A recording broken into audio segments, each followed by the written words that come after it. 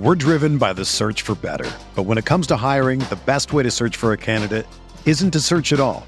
Don't search, match with Indeed. Indeed is your matching and hiring platform with over 350 million global monthly visitors, according to Indeed data, and a matching engine that helps you find quality candidates fast. Ditch the busy work. Use Indeed for scheduling, screening, and messaging so you can connect with candidates faster. Leveraging over 140 million qualifications and preferences every day, Indeed's matching engine is constantly learning from your preferences, so the more you use Indeed, the better it gets. Join more than 3.5 million businesses worldwide that use Indeed to hire great talent fast. And listeners of this show will get a $75 sponsored job credit to get your jobs more visibility at Indeed.com/Blue Wire. Just go to Indeed.com/Blue Wire right now and support our show by saying that you heard about Indeed on this podcast. That's Indeed.com/Blue Wire. Terms and conditions apply. Need to hire? You need Indeed.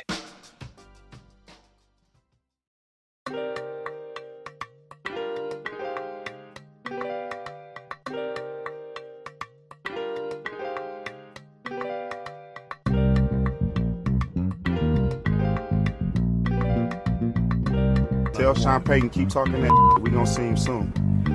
You feel me?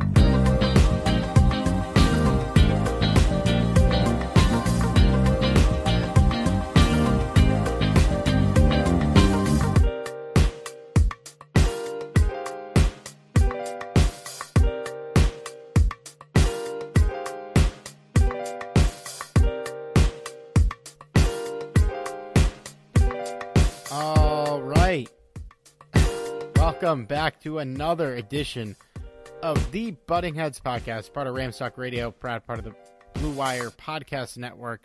This is a podcast about the Los Angeles Rams, hosted by me, Steve Ribeiro, and my co-host, Johnny Gomez. Johnny, the Rams, a team that is never going to lose again, it appears. What a delight. I mean, I hope that's the case. I mean, if that's the case, then sign me up for, betting the Rams going to the Super Bowl. Wouldn't it be nice? Wouldn't it be nice if they just never lost again? I saw a lot of stuff that if the Rams win this week, they could potentially last week could have been their last game at SoFi for the rest of the year, and they could play 4 more games. Yeah, or not at SoFi. I don't know if I said that correctly. No, because they play at SoFi this week. That's what I meant. If they win, they could play at SoFi this week and then play at SoFi next week and then the following week and then the following week and then take a week off and then go back to SoFi to play in the Super Bowl. So did you guys write that all down? Oh, man. It's a delight. It's also, we're recording this on Monday night. So, Johnny, I am like a half, literally one Deontay Johnson reception away from winning one of my leagues.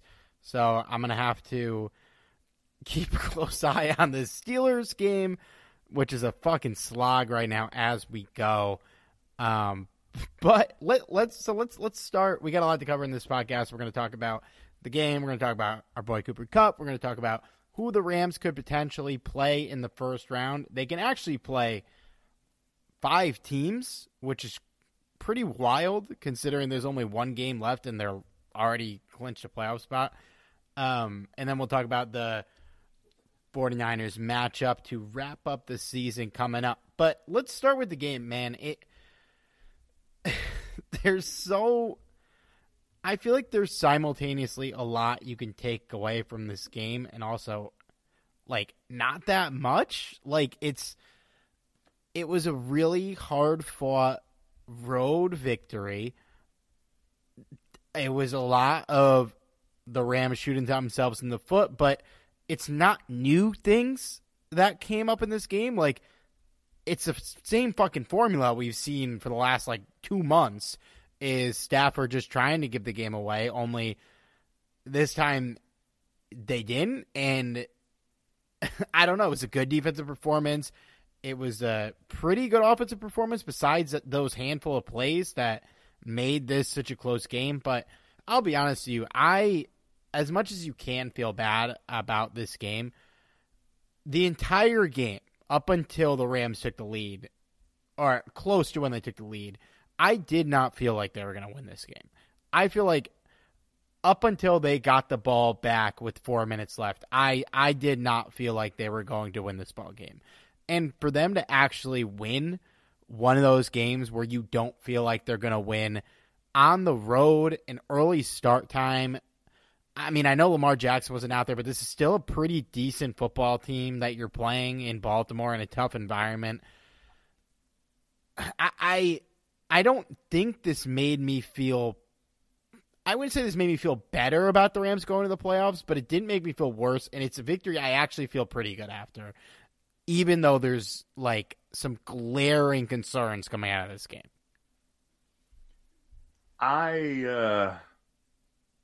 Oh man, where to begin? So let's start with the pros in this game. So obviously, as you mentioned, this is a tough stadium to win at. Baltimore has, really dedicated fans there. Their 12th man is definitely an integral part of playing in Baltimore. So to escape with the victory in Baltimore is impressive. It would have been more impressive if, Lamar Jackson was out there playing, but, he wasn't. So I will take that little mini victory, regarding the Rams actually going into Baltimore and leaving Baltimore with the W. Yeah, and that's Johnny, great. Also, if Lamar Jackson was out there, we wouldn't have won this game. There's no fucking way. No, and I highly agree with you there. There's no universe in which the Rams win this football game if Lamar Jackson plays in this game, and that's kind of what irks me in all of this, is because yes, I'm happy for this win. I mean, it kind of keeps the momentum going. Having a nice 5-game winning streak, that's great. That's fantastic. But the thing is the past 2 games that the Rams have played, mind you, they're somewhat playoff caliber teams, but at the same time, they're not, the top echelon teams, and they're kind of skidding by. And this last one, it might have been a little ambitious to think that the Rams are going to, throttle the Ravens in Baltimore. But they didn't have Lamar Jackson. And that's, to win by 1 point, that's a tough pill to swallow.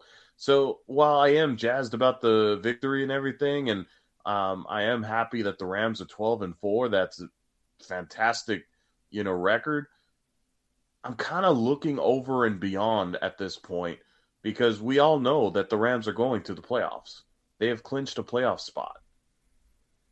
But how far they're going to go into the playoffs, that's what I'm kind of angling towards. And if the Rams can't score more than 20 points, or score only 20 points against a very battered, Baltimore Ravens defense, I have concerns, man. I mean, I hate to be the Derek Downer here, but, I have some legitimate concerns going into the playoffs, and hell, not even the playoffs next week against the San Francisco 49ers. Yeah, we could have won this game 50-0, and I would have had concerns about the San Francisco 49ers next week. But yeah, there's the positives is, even though it isn't Lamar Jackson, Tyler Huntley has played pretty solid coming into this game. So you feel good that your defense played as well as they did here. It wasn't a perfect performance, but they made a lot of big stops. In particular, there was I think it was this Ravens' second to last series. They literally ran Latavius Murray 8 plays in a row, and it got them 2 first downs. And I was sitting there like, they're just letting fucking Latavius Murray just run into the ground and get first downs. And he's about to run in the end zone. And then he didn't. They figured it out. They held. In that regard, it was a positive performance. But you're right. Like, you need in the playoffs, you're going to need to score 20 points. And I think they can, personally. I think we saw this week. This game had the full Matthew Stafford experience. It started and ended with Stafford in this game. The reason this game was so close was because Matthew Stafford turned the ball over 3 times. Not every one of those was 100% his fault. Every one of them he has some blame for, some more than others. There's been turnovers, which I was reminded when I watched a little tape of the last 49ers game this year, where it wasn't his fault at all. I would say all 3 of these he is at fault for, even if not 100%. At the same time, we won this game in part because Matthew Stafford played really fucking well after his 3rd turnover on those last 2 drives, getting the team down the field. The offense was humming, and he didn't quit, and he got it done. And for a guy who's played on losing teams for so long, the good thing is that he doesn't quit. He plays hard. He doesn't get in his own head, and he will play the same the entire game because I guess he had nothing to lose, and he will continue to – he's not going to get into his own head, and he's not going to play bad as a result. The flip side is this guy's clearly picked up a lot of bad habits playing on bad teams, as we've mentioned in the past. He makes errant throws that turn into turnovers, and the hope is he doesn't do that. And there has been games where he didn't do it this year, and the Rams won handedly. But it's hard to sit here and say that he's not going to do that in the playoffs, because he probably is. And they can overcome games if he does that. I certainly think if we end up with the Saints in the first round, he could throw 4 turnovers, which still win the game. Maybe not 4, but if he throws 2, we should still whoop that team's ass. But when you get to Tampa Bay or Dallas, or especially when you get to Green Bay, you're going to fucking lose if he does that. And it's a tough pill to swallow, but that's the reality of this team. Is they will go as far as Matthew Stafford will take them. And as far as we know, Matthew Stafford he's a Brett Favre type player. He can throw you into a game as quickly as he can throw you out with one. I'm not saying he's as good as Brett Favre, but that's the type of guy he is, and that's what I feel like I've learned about him through 16 games of watching him play. That's I don't know if that's a compliment or if that's an insult. It's both. It's very much both.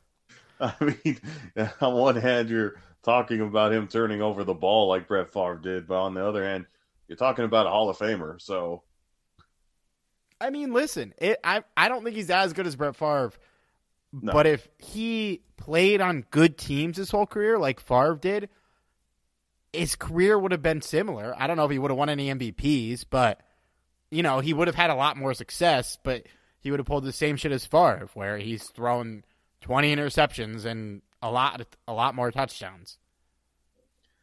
Yeah, this is basically what it's going to come down to, is what Matthew Stafford we see in the playoffs. And actually, I believe it was Kurt Warner that kind of made that comment earlier this year, saying that he's not sold on the Rams because of Matthew Stafford's kind of inconsistency. And he's not wrong. There are times where Matthew Stafford looks like a straight up stud, and the dude looks like he can win any game. But then you get games like the past 2 games, and it's like, I'm going to challenge my defense this game and see if they can actually win the game for us. I mean, that's seriously what these past 2 games have felt like for us. Be like, let me test the defense to this game, see what they do for us. And to his credit, this last game, he did step up in the, fourth quarter, where he looked pretty flawless out there, didn't make too many mistakes in the fourth quarter, at least not that I can recall. It's been a couple days. The last fumble he had was on their first drive, which not totally his fault, but you got to take care of the ball. Then they went 3 and out, and then after that, he was lights out. The last 2 drives they scored touchdowns on, he played fucking great. So, you see, for that one, I actually don't blame Matthew Stafford that much. Yes, you need to protect the football, but he absolutely did not see that defender coming. And in reality, your offensive lineman, in this case, it was Rob Havenstein, he needs to give him a little longer than, 2 or 3 seconds. So, yeah, I can understand wanting him to protect the football a little bit better, but no quarterback's gonna protect the football when he's about ready to throw the ball. And you know, I don't blame Stafford.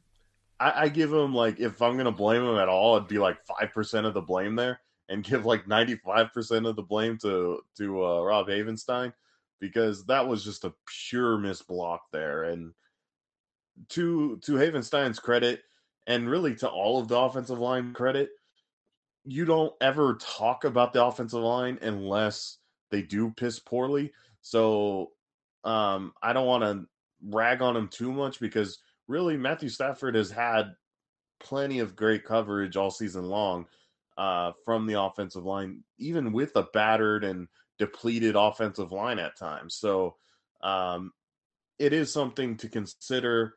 But as far as that particular play, I got to give Stafford a pass on that one. Yeah, that's fair. And I think your assessment is accurate. You know, he's not without blame, but that was way more on Havenstein and the offensive line. And he's not, correct me if I'm wrong, he's how many of those fumbles has he had this year? Not many, right? Maybe not one at all. or 2 more. I can only think of a handful of times, and he's that's kind of one area where he's kind of different from Jared Goff, where he didn't fumble. Yeah, I mean, all you got to do is watch a Lions game and see how often Jared Goff loses that football. But I mean, no shade to Jared Goff, because hey, there are times where Jared Goff looked like a true baller out there with a awful receiving core that the Detroit Lions have. Wouldn't be the 2 seed without him, brother. Yeah, exactly. Exactly. So, Ram fans, you thank Jared Goff for that. Yeah, it's like he doesn't have a fumbling problem, which is great. Goff really did. And so it's part of the adding up of turnovers. So, you know, if that wasn't his 3rd turnover of the game, I'd probably have a lot different of a take on it, but it's part of the totality of it that's frustrating. And yeah, man, I mean, on the bright side, you know, when we played the Bucs earlier in the year, he had 4 touchdowns, no interceptions. He's played games where he was completely lights out, but I don't know. I don't know if I believe that he can do that enough down the stretch, and ultimately he's going to, I would be shocked if he played 4 games without having one multi-turnover game in that. As much as it sucks to say, it would just surprise me. And they might have to overcome it in the playoffs, and maybe they will, maybe they won't. But, you know, there's still plenty to like about this team. But I don't know. I think the more frustrating aspect in all of this is I feel like 90% of the the interceptions, maybe a little less than that, but you're getting where I'm going with this. 90% of the interceptions that he's, thrown this season, I feel like could have been avoided had he just thrown the ball away. Yeah. He never throws it away. And he loves doing the punt interception, which is just throwing it deep. Like, was it this game that he threw it to Odell in triple coverage and got picked off? Yep. Like, why? What's the fucking point? Live to fight another day. He's like, I want to punt better than Johnny Hecker. Yeah. That's a fair point. On the bright side in this game, now we obviously mentioned it was a hard-fought win on the road. A win is a win, even though it's not, we're a podcast, so we're not going to go with that mentality. We're going to talk about it.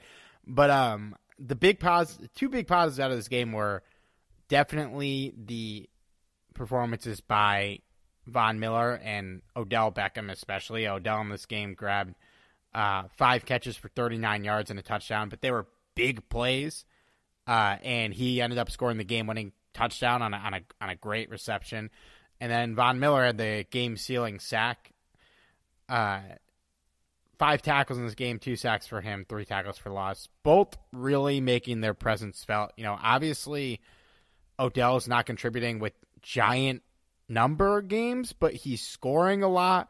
The Rams, obviously, Cooper Kupp has been one this year, but in previous years, they haven't really had a big red zone threat, and Kupp emerged as one this year, but it's nice to see Odell also being that red zone threat, and he's been a great addition to the team, man. If the Robert Woods injury happened and he wasn't here, I can't imagine what the receiving corps would look like, and teams might just be able to triple Cooper Kupp, but he's making the defense stay honest just by existing, and he's played really well, and I don't really have a single complaint about his time here. It's great. We're driven by the search for better, but when it comes to hiring, the best way to search for a candidate isn't to search at all. Don't search, match with Indeed.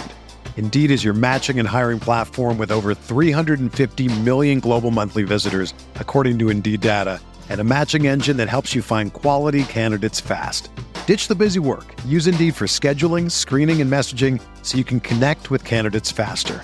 Leveraging over 140 million qualifications and preferences every day, Indeed's matching engine is constantly learning from your preferences, so the more you use Indeed, the better it gets. Join more than 3.5 million businesses worldwide that use Indeed to hire great talent fast. And listeners of this show will get a $75 sponsored job credit to get your jobs more visibility at Indeed.com/Blue Wire. Just go to Indeed.com/Blue Wire right now and support our show by saying that you heard about Indeed on this podcast. That's Indeed.com/Blue Wire. Terms and conditions apply. Need to hire? You need Indeed. Well, I think that having these two be like the major contributors to this game just makes it seem like the investment's almost worth it, because without both of these guys, the Rams don't win this game also. So, obviously there's more than just this game. Both of them have had their presence felt at, numerous times. I would say Odell more than Von Miller, but, to kind of add to what you were saying about Odell, I mean, he may not be putting, 100 plus yards a game like he used to in his prime, but the fact that he's, scoring touchdowns, I mean, do you really need those yards? I mean, I'd much rather him. No, I mean, having him there, scoring touchdowns, that's fantastic. And some of these plays, making some pretty athletic, acrobatic catches on top of that, that's fun to see. That's the Odell that you want to see, and something that we were kind of curious about, considering we didn't see a whole lot of that while he was in Cleveland. So, getting him in there, getting him into the mix, and mind you, he is probably still learning the offense a little bit at a time. I've heard Sean McVay's comments in recent interviews about how he hasn't he didn't point him out particularly, but he's mentioned a few times where there's been a few receivers that haven't been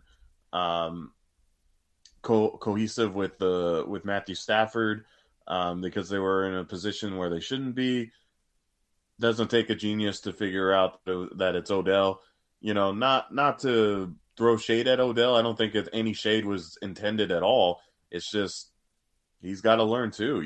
This is not something that, again, you can't just throw a guy out there, have him run, and then, Matthew Stafford throws in the ball. It's a lot more complicated than that. And it usually takes an off season to learn all of this. And he's just kind of learning on the go. And listen, man, I think more than anything, the snap counts of this game tell you how much they trust Odell.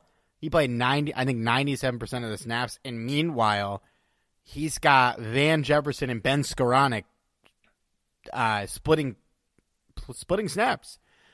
And, I mean, we've been very harsh, I would say, at least me, on Ben Skoranek this year.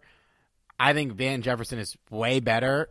You know, to Skoranek's credit, he played well in this game, for sure. He had a big catch late in the game, but I think he's just lost trust in Van Jefferson. I don't know what in particular. They still targeted him in this game. He had a huge catch, I think a 35-yard grab in this game. He had 4 catches for 63 overall. But to split snaps with Skoranek, who has been very uninspiring, that's wild. It's definitely not something you'd come to expect, and it is a little disheartening considering, you know, the kind of fast start that Van Jefferson had at the beginning of the season. But as far as Van Jefferson goes, I do think that Stafford did lose a little bit of confidence in him because he's dropped a few critical passes before too. And if I'm not mistaken, I believe there was a few that ended up as interceptions. I could be mistaken about that though. I don't think you're wrong. He's had a lot of crucial drops. Yeah, and as a quarterback that's kind of under the microscope a lot in LA, you kind of want to, you know, focus more on wide receivers you have more confidence in, even if it is, you know, a guy like Ben Skoranek, who was a late 7th round draft pick. Yeah. Hey, if it works, it works. And you know what? He had a crucial catch this game. And, you know, I'm starting to think that Steve might need to get a jersey. Well, I'm not ready to go that far. We'll see. What did you think about? I hated this. So the Rams at this point in the game, this was late in the second quarter. They were down 10-0. They had a 3rd and 19 at their own 30. They got 17 yards on it and a play to Odell. It was 4th and 2. They were on their own 47, so basically midfield, and they punted. To me, it ultimately didn't end up mattering because Huntley threw an interception immediately, and the Rams capitalized and scored right away on a touchdown. But this doesn't really matter, but I just kind of want to bring it up because it's in my notes. The Rams had absolutely no momentum at that point in the game. It's 4th and 2. You're at midfield. I think this is when I really lost hope that they'd win. Although ultimately they scored immediately, so I kind of got restored. But 4th and 2 at midfield, down 10-0. You need a spark. If you don't believe your offense can get 2 yards, like, then I don't think you believe you can win the game. Like, that was just really disheartening to me. I hated the call. If you don't think your offense can hold Baltimore, or your defense can hold Baltimore, I mean, I don't know. That really frustrated me because Johnny Hecker's not going to fucking pin them. Like, you know that for sure. So, I don't know. I hated that. It didn't really end up mattering, but that just bugged me. No, I have to admit I was kind of with you on that one, Steve. I was fully anticipating Sean McVay to kind of go for it there, and maybe I was hoping for it to happen as well. And in a way, I guess I kind of understood because I think Sean McVay just saw that the momentum just wasn't on the Rams' side at the moment, and playing in Baltimore just like I have a feeling that if the same situation occurred in SoFi Stadium, I feel like Sean McVay, pulls the plug on this one and goes for it on 4th and 2. But instead, he decided to play it safe, and as much as I probably would have gone for it, I can kind of understand. I feel like there's been more crucial, fourth downs that Sean McVay, opted not to do. He's been kind of a little bit more conservative than we're used to this year. And maybe it's because of all the major injuries that have happened, particularly on the offensive side of the ball, that he's kind of shied away from doing that. But yeah, I would have went for it, but I'm not totally upset with Sean McVay on this one. Yeah, we ain't coaches. I mean, it ultimately worked out. He won the game, but yep. In the moment, I was just like, that's fucking unbelievable. I mean, any other standouts from this game that you wanted to hit on? The Savior continues to chug on, man. They still put Cooper Kupp back there, though, dude. For those of you he's still poorly handling punts. You put him back there to make good fair catches, and half the time he doesn't make the fair catch, and we get pinned as a result because he just doesn't go to the ball. It's like, what's the fucking purpose? I just don't get it. Clearly, Steve is very passionate about this issue. But we've been talking about it for 2 years, man, and we finally have a good punt returner. We finally got one. He won Special Teams Player of the Week, and you're just trotting out Kupp to just not field punts. There's just no. We're at the point where it's just so outrageous that they're still doing this because they found their answer, and they're still doing it. You're going to tell me Brandon Powell couldn't run out there and not field the punt? Because he totally could have. I was about to say, for those of you that aren't in the loop, I call the Savior Brandon Powell because he trots out there and makes plays as a return specialist, and we haven't had a return specialist, a good one, since Pharoh Cooper. Nope. And he lost. It's a playoff game, but still has easily been the best returner we've had in the McVay era. No doubt about it. Although, JoJo Natson was all right. It's like one of those things where you appreciate a guy who wasn't that good because the guys who followed him were so much worse. I would say with JoJo Natson, the very first half year that we started using JoJo Natson, he was pretty good. And then beyond there, it just went totally downhill. Agreed. Matt Gay did miss a field goal in this game. It was devastating. We still love him. It was a difficult field goal. He didn't miss a chip shot. But it's only his second miss of the year, which is unbelievable. It was a 56-yard attempt. Yeah, man. We had kicker heads had to be in their glory with this game. We had the two best kickers in the league going head-to-head. Is that such a thing? Yeah, you're fellow talking kickers. To one. You're talking fellow to kickers. Kicker. No, I mean, I think that Sean McVay thought he had Justin Tucker out there, and to his credit, Matt Gay has had one hell of a year, but a 50-yard attempt was a bit much for Matt Gay. When I saw them trotting him out there, and I'm like, oh, I don't know about this. But again, to his credit, it had the distance. It was just a little wide. Yeah, I'm here for it. He can make 50-yarders. That's about his limit, 56. But he's made them. He's been accurate. Obviously, you're outdoors in the cold. It's a tougher kick. If we're at SoFi or if we're in a dome, trot him out there every time. Because exactly. as mentioned, if you're not going to go for it, you're not going to pin them on the punt. No. It's amazing how much faith we lost in Johnny Hekker. It's so sad. It bums me out so much. Because if you talk about this a couple years ago, we were like, yes, that's instantly the answer. He's such a Rams legend. Such a great guy. Such a great teammate. But man, he's cooked. I hate to say it. I love him. I have him on the podcast anytime. He could yell at me to my face, and I will take it. I'd love for him to yell at you on the podcast. Well, let's talk about a guy we didn't mention on this pod, our man Cooper Kupp. Just obviously, we talk about how good he's been. It's unbelievable.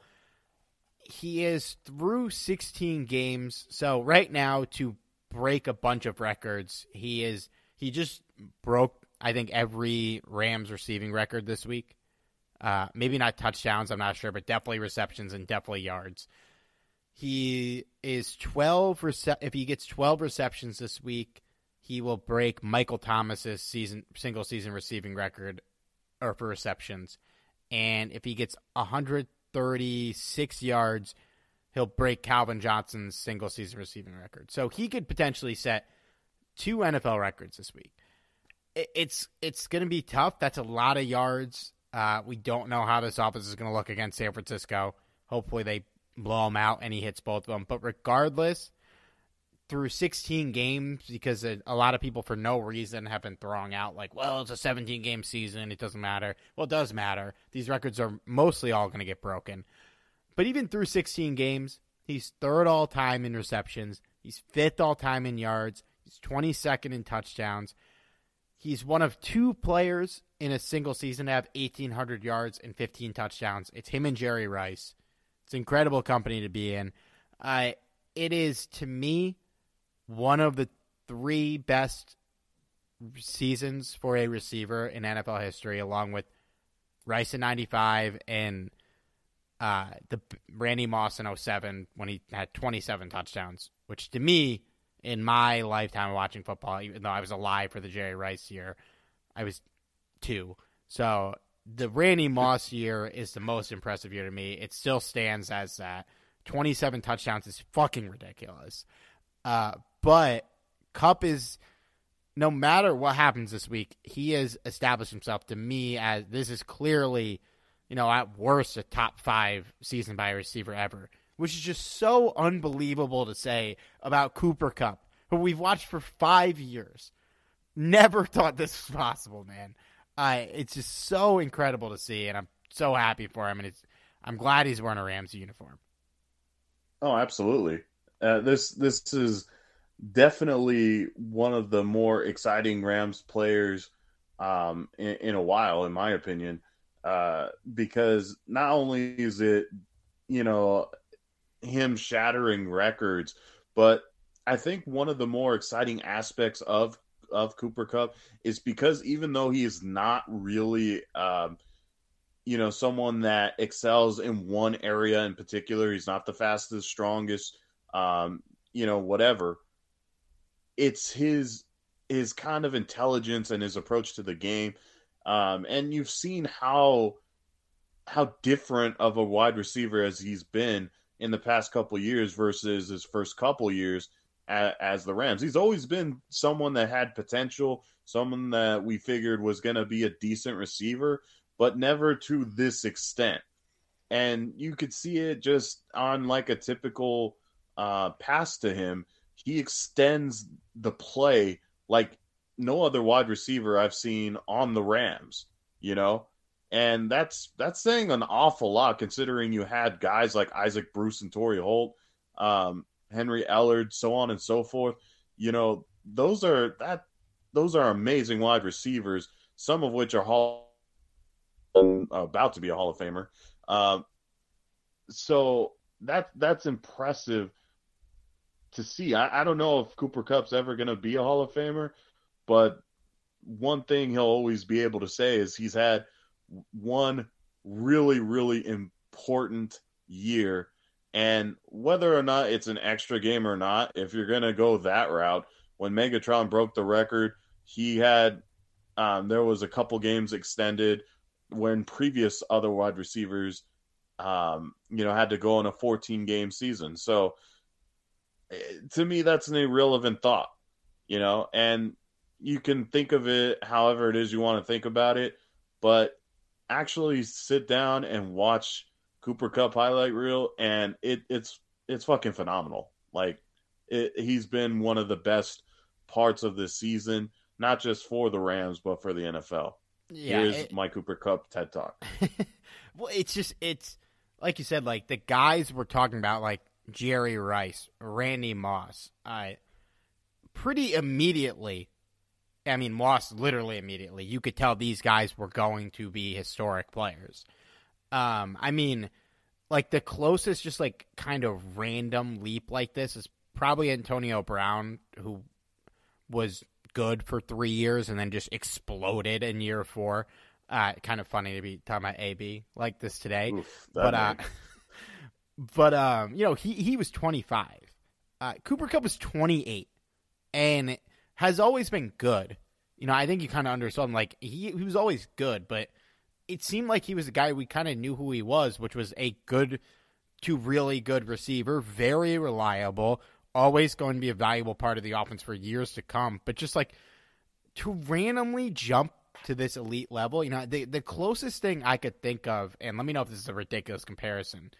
The only thing close, like maybe not the only thing, but the closest thing I feel like to this is in 2016 when Matt Ryan in year 9 just fucking exploded and won MVP. Like after years of being solid, Pro Bowl caliber and reliable, just like went nuclear and dominated the league and had the best offense in the league. That was like the closest thing I could think of, but it's crazy. You know, he needs to do this 3 or 4 more times to be a Hall of Famer. It's just possible. He's young enough, but we'll see, man. I'm glad we got it once. This was an incredible run. I wouldn't say it was a weird comparison because in terms of situation, I kind of agree with you. But in terms of effort, I got to give this more to Cooper Kupp because Matt Ryan had a lot of help that year. For sure. Whereas Cooper Kupp did too, you know, give Matthew Stafford a little credit. But at the same time, again, as I said, nobody extends plays quite like Cooper Kupp has. And at least this season anyway. Cooper Kupp, he's like, just when you think he's down, you know, he somehow gets like anywhere from 5 to 10 extra yards. You know, he's that impressive and just somehow getting more yardage. Cooper Kupp credited today, I don't have the full quote, but he credited working out Brandon Cooks in the offseason to his improvement. Hey, you know what? Brandon Cooks is a hell of a receiver. Why not? The gift that keeps on giving, man. Talk about Brandon Cooks in the offseason, man. I'm so happy he actually like got good again. I thought he was cashed. He's clearly not. He's still really fucking good. Jared Goff was the problem. I don't think Jared Goff was the problem with him. He got like 3 concussions that year. That's true, I guess. Yeah, it's nice to see he's back. Whether you're a world-class athlete or a podcaster like me, we all understand the importance of mental and physical well-being and proper recovery for top-notch performance. That's why I'm excited that Unified Healing is sponsoring podcasts on the Blue Wire Network. Unified Healing is a new and super innovative global network of wellness centers powered by Energy Enhancement System, or EE System. If you haven't heard of the EE System yet, then you'll want to listen up. This technology promotes wellness, deep relaxation, purification, and rejuvenation. Wherever you are across the globe, access to a center is easy and affordable. Interested in experiencing the EE System technology for yourself? Go to unifiedhealing.com/bluewire to learn more and find a center near you. That's unified, UNIFYD, healing.com/bluewire. No material or testimonials on the Unified Healing website are intended to be viewed as medical advice or a substitute for professional medical advice, diagnosis, or treatment. Always seek the advice of your physician or other qualified healthcare provider with any questions you may have regarding a medical condition or treatment and before undertaking a new healthcare regimen, including EE System. Let's talk about potential opponents for the Rams, and then we could talk a bit about the 49ers game. So the Rams can play 5 teams in the first round. Do you think I should do this from least likely to most likely or vice versa? Let's do least to most. So the least likely opponent I would say in the first round is Arizona. The only way this can happen is if the Rams lose, the Cardinals lose, and then Tampa and Dallas win. I doubt both the Rams and Arizona are going to lose. But I guess this really isn't that impossible. The Rams would be the 4 seed. The Cardinals would be the 5 seed in this case. I don't envision this happening, but it could. I kind of hope it does, just so it's interesting scenario. But then again, I don't want the 4 seed. No, let's go for the 2 seed. I mean, All right, ideally we'd win. I don't know which one of these is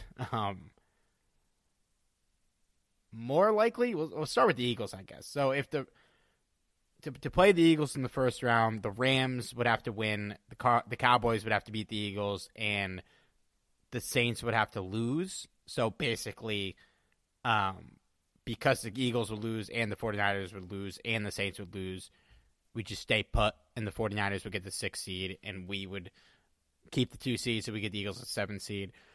Or if the Rams, the Cardinals, the Cowboys, and the Buccaneers all lose, then nothing would change. The 49ers would still keep the 6 seed and we'd still get the Eagles.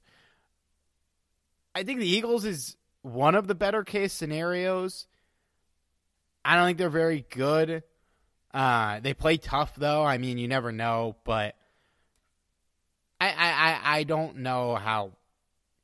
I guess it's not impossible for us to play the Eagles, actually, looking at this stuff. They will probably lose this week.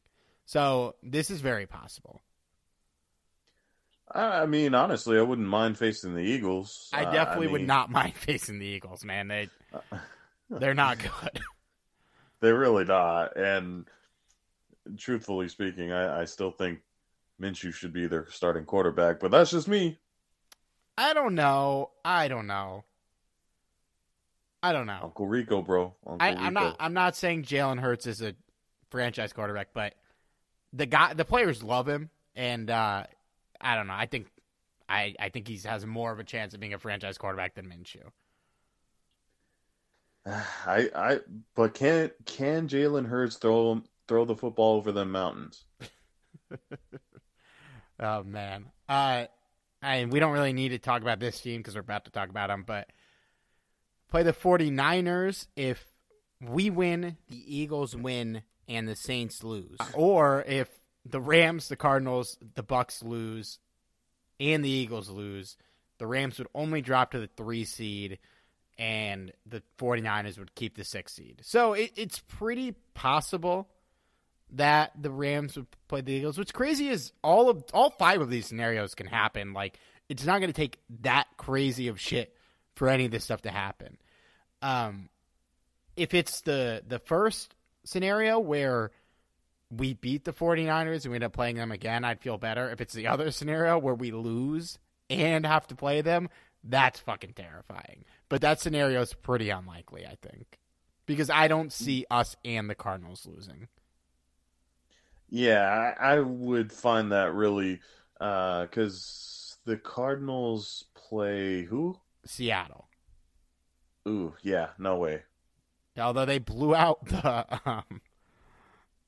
I mean, you never know. This might be Pete Carroll and Russell Wilson's last game, man. If I'm Russell Wilson, I want it to be my last game. Okay, the Cowboys are in the mix. To play the Cowboys, all that has to happen is we lose and the Cardinals win. Very, very possible, depending on how you feel about this 49ers game. That would be an interesting scenario. Yeah, so we'd be the 4 seed, or we'd be the 5 seed. Dallas would be the 4 seed. You know, I want the 1 seed or the 2 seed. I mean, obviously, Dallas doesn't terrify me, but having the potential to go to Green Bay the following week in the second round would suck. That would suck. Yes, man. You want to avoid that at all costs. And you don't want to play Dallas. The other teams are way worse than Dallas. Oh yeah, no question. But like, truthfully, at this point, I feel like if the Rams do advance at all, I feel like the eventual team will be the Green Bay Packers. So either way. Man, though, but if I guess the Bucks are so banged up. Yeah, it probably is Green Bay. I mean, the Bucks would be our only hope if they wound up in the 4 seed, which,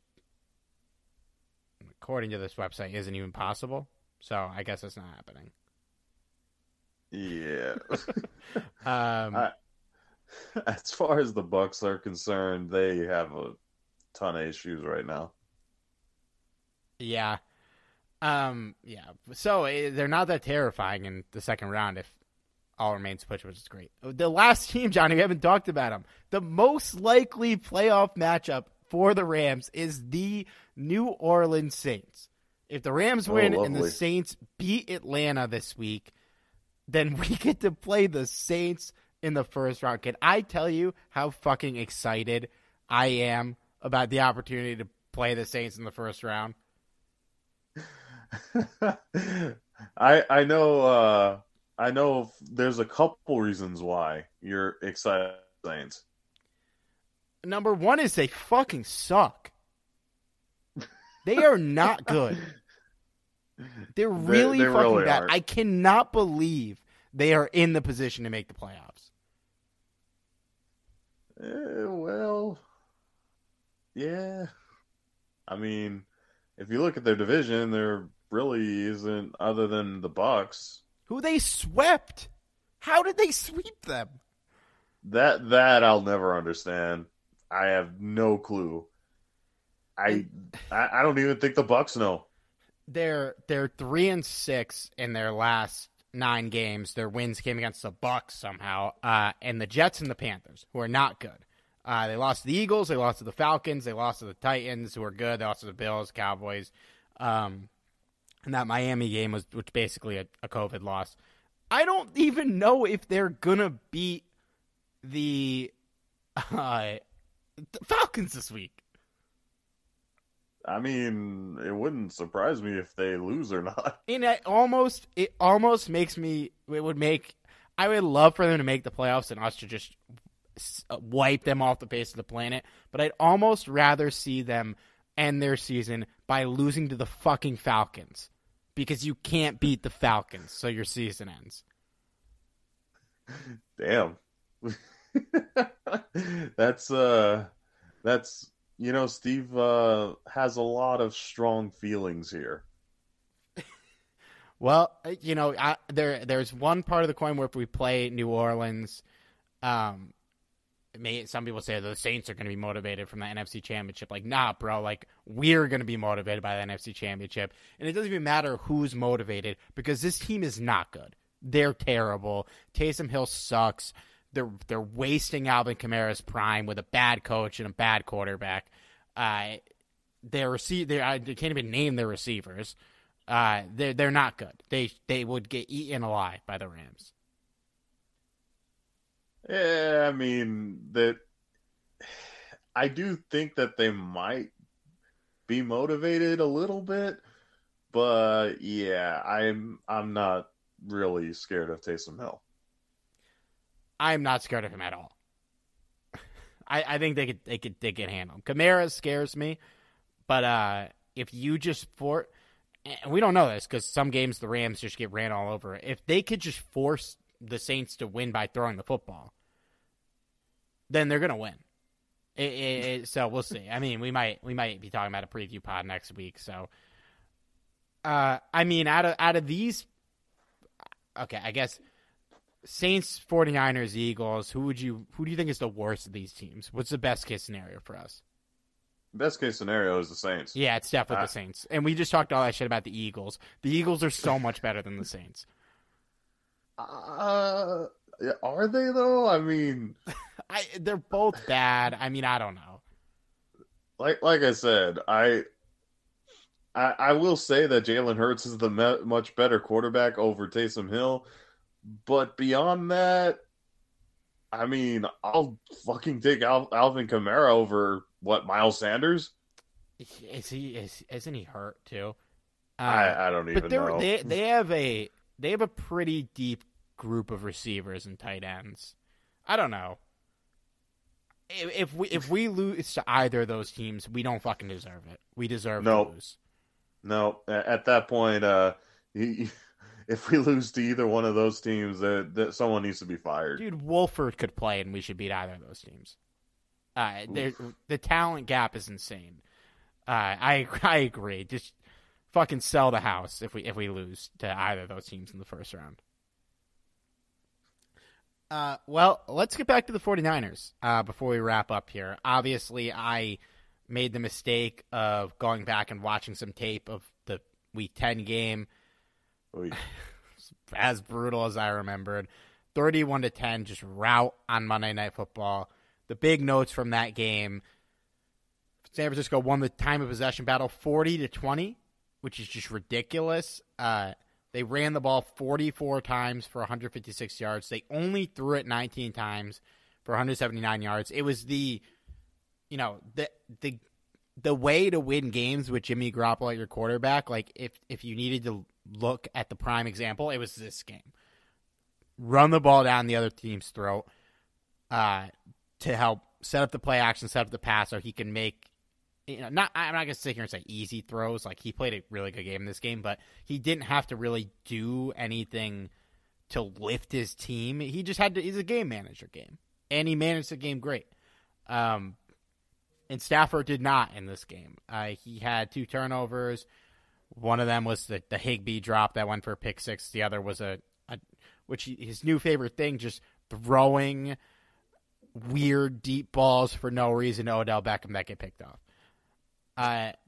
They got behind in this game quickly. They abandoned the run, and as a result, they got blown out because nothing worked.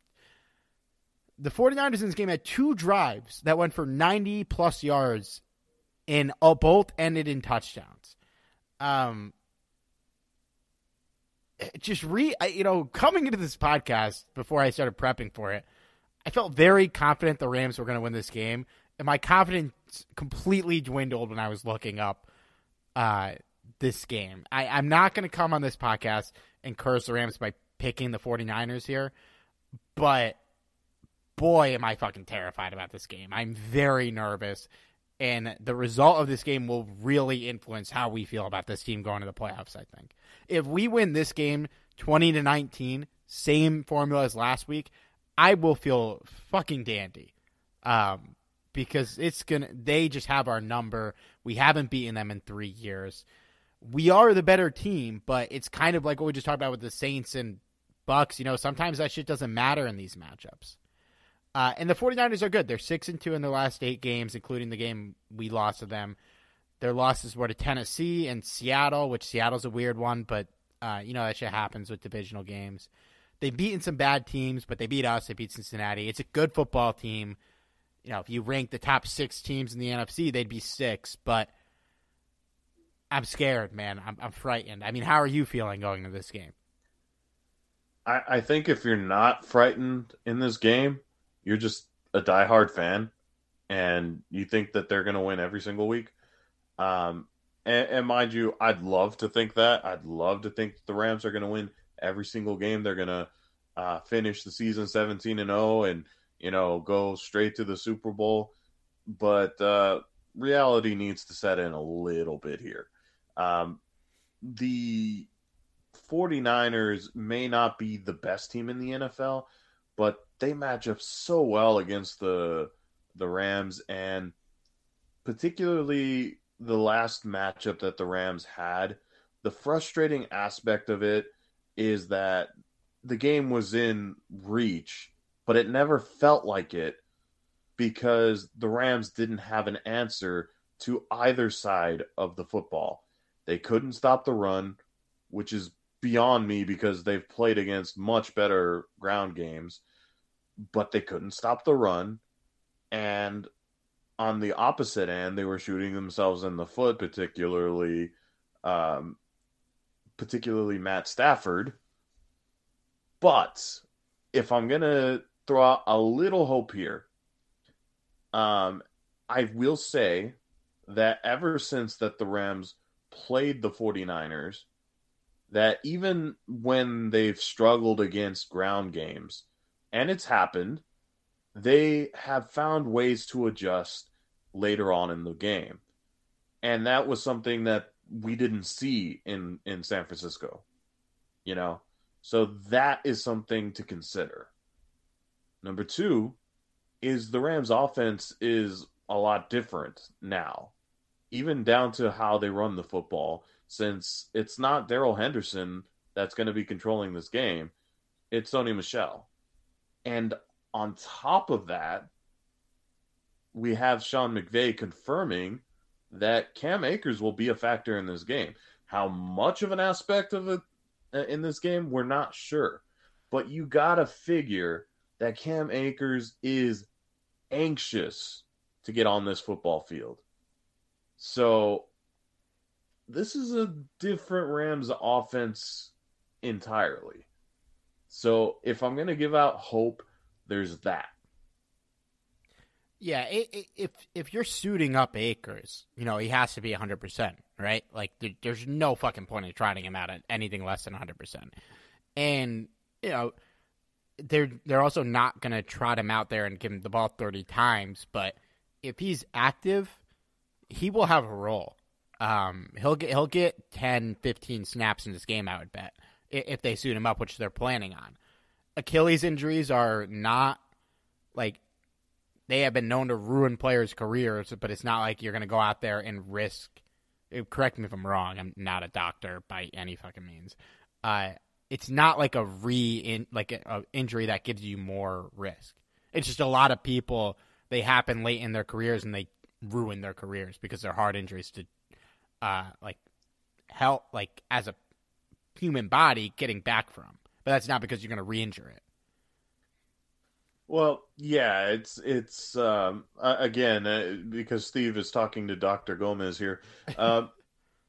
As far as what I know, the struggle with the injury is the rehabilitation, you know, and it is something that it takes time to heal and strengthen again, but considering that since he injured his Achilles, this is something that has been positively reported the entire stretch of the way. Now, it's kind of normal to hear, oh, the surgery went well. That's kind of normal. But from there, he was, you know, getting on the treadmill way in advance, way more than people could have ever imagined. And then there was talk about him potentially returning, and now he's here. And mind you, he was activated early for a pension thing. But I feel like that mainly the reason why Sean McVay didn't trot him out here a couple weeks ago was because A, it wasn't really necessary, and B, you know, Cam Akers also needs time to condition, to, you know, get caught up with how they're running the offense. You know, that takes a little time too. And yes, I'm aware that Cam Akers was probably conditioning at home and everything, but to condition with a football team is much different than what you would do on your own, even if you kind of push yourself, which I'm sure he does. So the fact that he's healthy enough, he's probably in football conditioning shape, I think he's ready. I think that's something to be very, very confident in. And again, we don't know exactly how many snaps the guy is going to get, especially if Sony Michel is out there trucking over everybody. But the fact that Matt Stafford has another safety blanket, why not? Yeah, I can't wait. If he's out there, I'm going to be so excited. That's so crazy that that's actually happening. It's going to be real interesting to see. And he will not be the lead back in this game. That's just not going to happen unless Sony gets hurt. I mean, please, for the love of God. We cannot afford that. But Sony's been playing 99% of the snaps since the Darrell Henderson injury, so it'd be nice if you could get him down to like 80, 75%. That would certainly be ideal. Trey Lance might start in this game. I want Jimmy to be healthy. Like, I'm not going to root against the guy to be healthy, but if you had to play against one of them, we would definitely rather play against Trey Lance, right?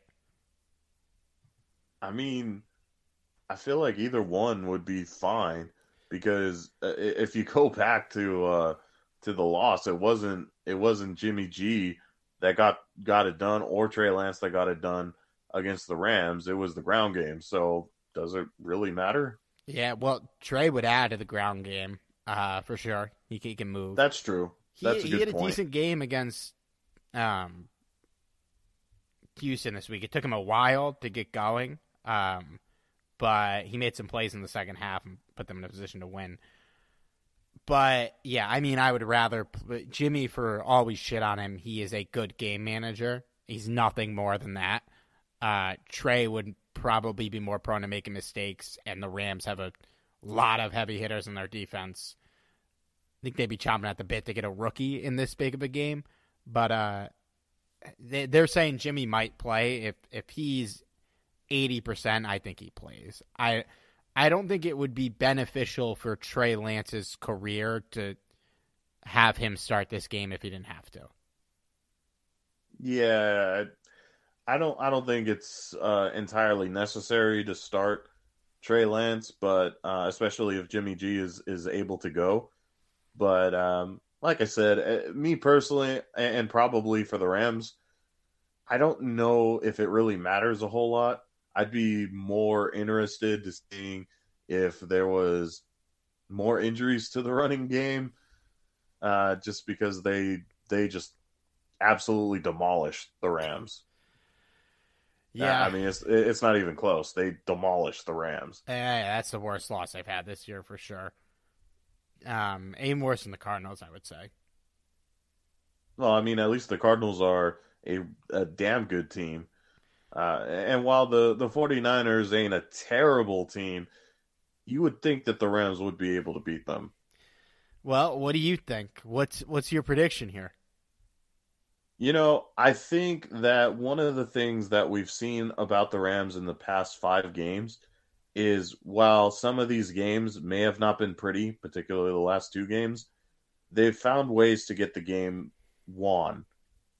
And that's actually really important. Not just to get the W, but the fact that there are other ways for the Rams to win. And in the past, there's only been really like a couple ways for the Rams to get the job done. So the fact that if one area fails, the other one can bail them out, I think that's a good thing moving forward. So I'm going to be bold here and say that the Rams get the W here. I think it's still going to be a close game. I think that it's going to probably come down to the wire again. But I see the Rams win 28-24. I'll say 23-20, and I don't feel good about it. My gut's telling me they win. You know, they got to beat this team at some point. But, man, I'm fucking nervous. That last game was brutal. It was. I'm hoping that, it really wasn't that long ago, but a lot has changed.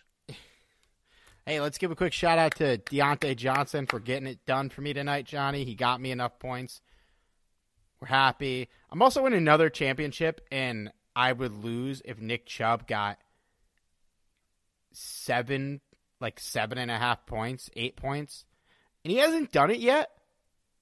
Like, I'm still there's 350 left in this game, and he hasn't gotten 8 points. Yeah, I mean, man, I am sorry to my friend Adam if he loses this game. That is just fucking brutal. That is fucking brutal. 8 points from Nick Chubb. He doesn't get it. Well, if your friend Adam is listening, he's definitely not listening. He's definitely not listening. But if he listens to this at some point, just randomly take off your jersey, throw it into a group of people, and just wave bye to everybody, because that sucks. That's tough, man. It's 4th and 19. I think the game's about to end if they don't get this. It might not happen. Wow. I thought I was cooked in this game. Shout out to the listeners because none of my real life friends listen to this podcast, so it's great to have you guys. Johnny, you're my friend. We've also never met, so I don't consider you. You're still a virtual friend to me. Well, you know what, Steve? My best virtual friend. I'd like to think we're brothers. Of course, man. Through all we've been through. Hey, you got anything else to add before we wrap this up? Just that I'm glad Antonio Brown is not on the Rams. Boy, man, what a fucking, I don't even know. There's been a very small amount of people online saying like, the Rams should go get him. No, they shouldn't. And I'm always the guy who's like, if the guy's good, go get him. They'll figure it out. Like, he's not playing in the NFL again. You'd be nuts. But then again, I thought that the Bucs were nuts for going after him. But hey, I mean, at least he got him a Super Bowl. At the point the Bucs signed him, I would have understood if the Rams had signed him. But after the fake vaccine card and then this, like, nah, man, nobody's gonna pick him up.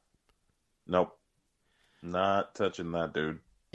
Well, he managed to get a Super Bowl ring, so hey, congrats to him. Yeah, that's true. Hope if he needs help, I hope he gets it. All right, well, it's another week in the books for us.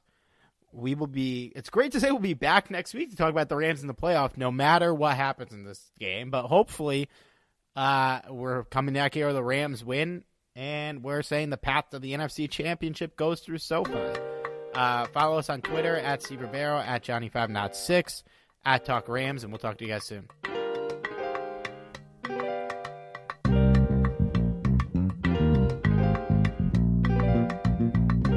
Tell Sean Payton, keep talking that. We gonna see him soon. You feel me?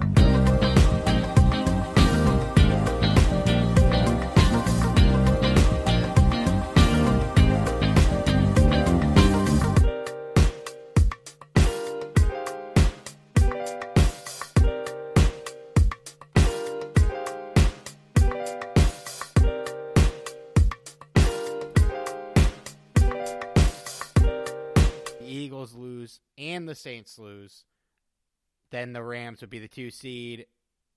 And is this true?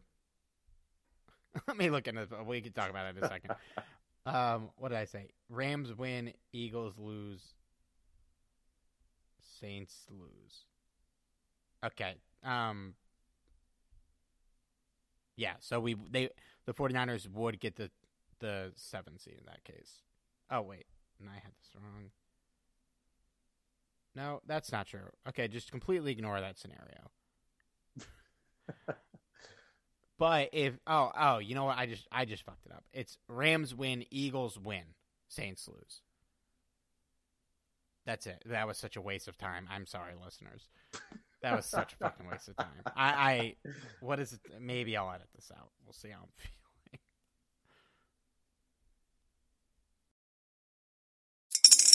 Spring is in the air at Littleton Coin Company, and we want to help you brighten your collection. Visit us at littletoncoin.com all month long to enjoy 15% off your purchase. With a wide selection of coins, paper money, supplies, and more, Littleton Coin Company has something for every collector's taste. Use promo code SPRING at littletoncoin.com for 15% off your purchase all month long. Restrictions apply. Littleton Coin Company. Serving collectors since 1945.